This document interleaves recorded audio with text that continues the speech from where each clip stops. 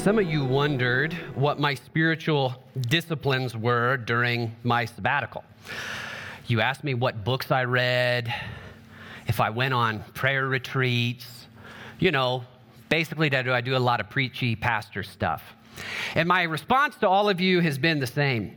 My primary spiritual discipline on my sabbatical was I hit the gym hard. As you can tell, I've become a real mountain of a man. You guys are going to have to buy me new priest shirts because I'm growing out of these ones. But in all seriousness, I went to the gym a lot because I had time to. And it was great because for the first time in my life, I learned how you actually get strong. Now, I've shared this with you before, but where I grew up in rural Indiana, like the worst thing you could be as a man was scrawny, and I was scrawny, right? So I started going to the gym when I was a young guy, and I could go to the gym twice as much as all of the country boys that I went to high school with and later college with, and I just never could get stronger. I could only get slightly less weak than them. And at the ripe age of 37, I finally learned what I'd been doing wrong for so long. As it turns out, conventional wisdom on getting strong, I'm not talking about getting big. Those are different things. I learned that over the summer. Some of you know I have a very obsessive personality, and Laura said, "Oh, is this the new thing you're obsessed with?" I said, "Exactly, that's 100% right. It's 100% new thing I'm obsessed with." How you get strong is definitely not how you get big, and it's pretty simple. And the way I learned it was because I finally found someone to teach me. My two Gimlis in my life, as I affectionately call them, Derek Roberts and Andrew Winnegar, which, Gimli from Lord of the Rings, short, stocky, giant guy. Yeah, they're my Gimlis. I'm more of a, I don't know what I am, the tree people. They taught me to say, hey, you got to listen to this guy named Mark Ripito. Mark Ripito is this angry old man, and all roads lead back to him. Everybody knows he's the guy who knows what he's talking about, but he's just this angry old, get off my lawn, everyone's dumb but me, old man. And he's like totally right on most things. So basically, I learned how you actually get stronger. You lift heavy weights at low reps. You don't do a lot of reps. 10 reps is dumb. Don't do 10 reps. That's dumb. Don't do it. You only do compound lifts. So I only did squats and deadlifts and bench press and overhead press. That's it. You rest an egregious amount of time between sets, like 3 minutes, which is just painfully long. You're in the gym so long. And then when you're not in the gym, you eat an uncomfortable amount of food. That's what I had to learn. You have to eat an uncomfortable amount of food and drink a lot of whole milk, a whole lot of whole milk, more whole milk than I ever thought I could ever drink, and sleep a lot, and don't lift very much. You only lift 3 days a week. And if you do that, and you add weight every time, you'll lift way more than you ever thought you could. And 37-year-old Tim could put 23-year-old Tim to shame, even though 23-year-old Tim was on legal steroids called being in your 20s. So this summer, I actually learned, okay, this is how you actually get strong, as you can all tell, and you've all, been saying, wow, Tim's going to become an Acts 29 megachurch pastor before we know it.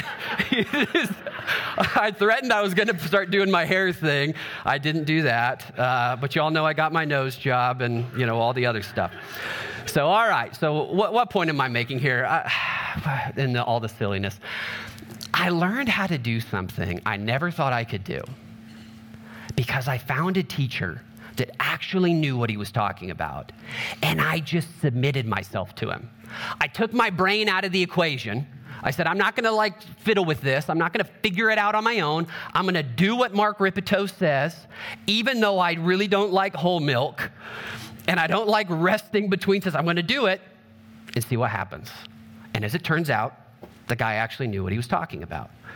So often in life, we just need good guides to show us what to do, and we need the integrity to follow through with doing it. And we'd experience growth in our lives. We'd experience growth in our careers if we just had somebody to tell us how to grow in our profession. And we had the integrity to follow through, we'd grow. As parents, if we just had somebody that could help us guide us, and they had kids similar to our kids, and they had a similar stage of life as us, and we actually did what they said, we'd probably actually experience growth.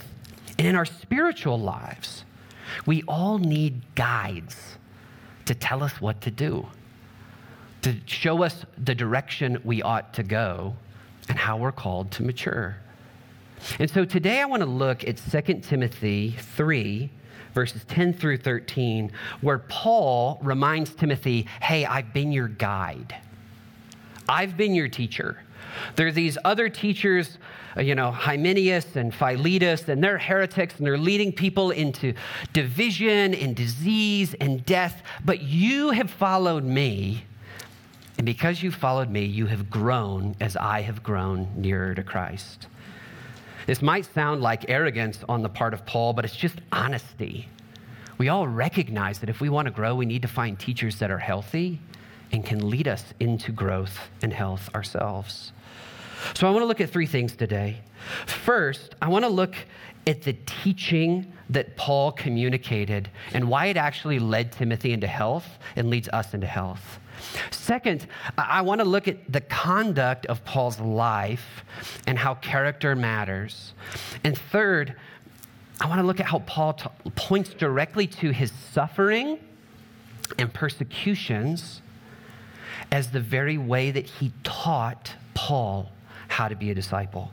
So if you would, please turn with me to 2 Timothy 3, 10 through 13. And I know we started in a rather silly introduction, but now let's get to a rather serious topic.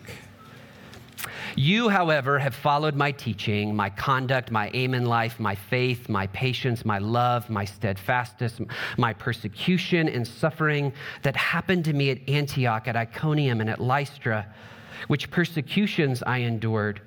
From them all the Lord rescued me. Indeed, all who desire to live a godly life in Christ Jesus will be persecuted, while evil people and impostors go on from bad to worse, deceiving and being deceived. Paul begins with the statement, you, however, have followed my teaching.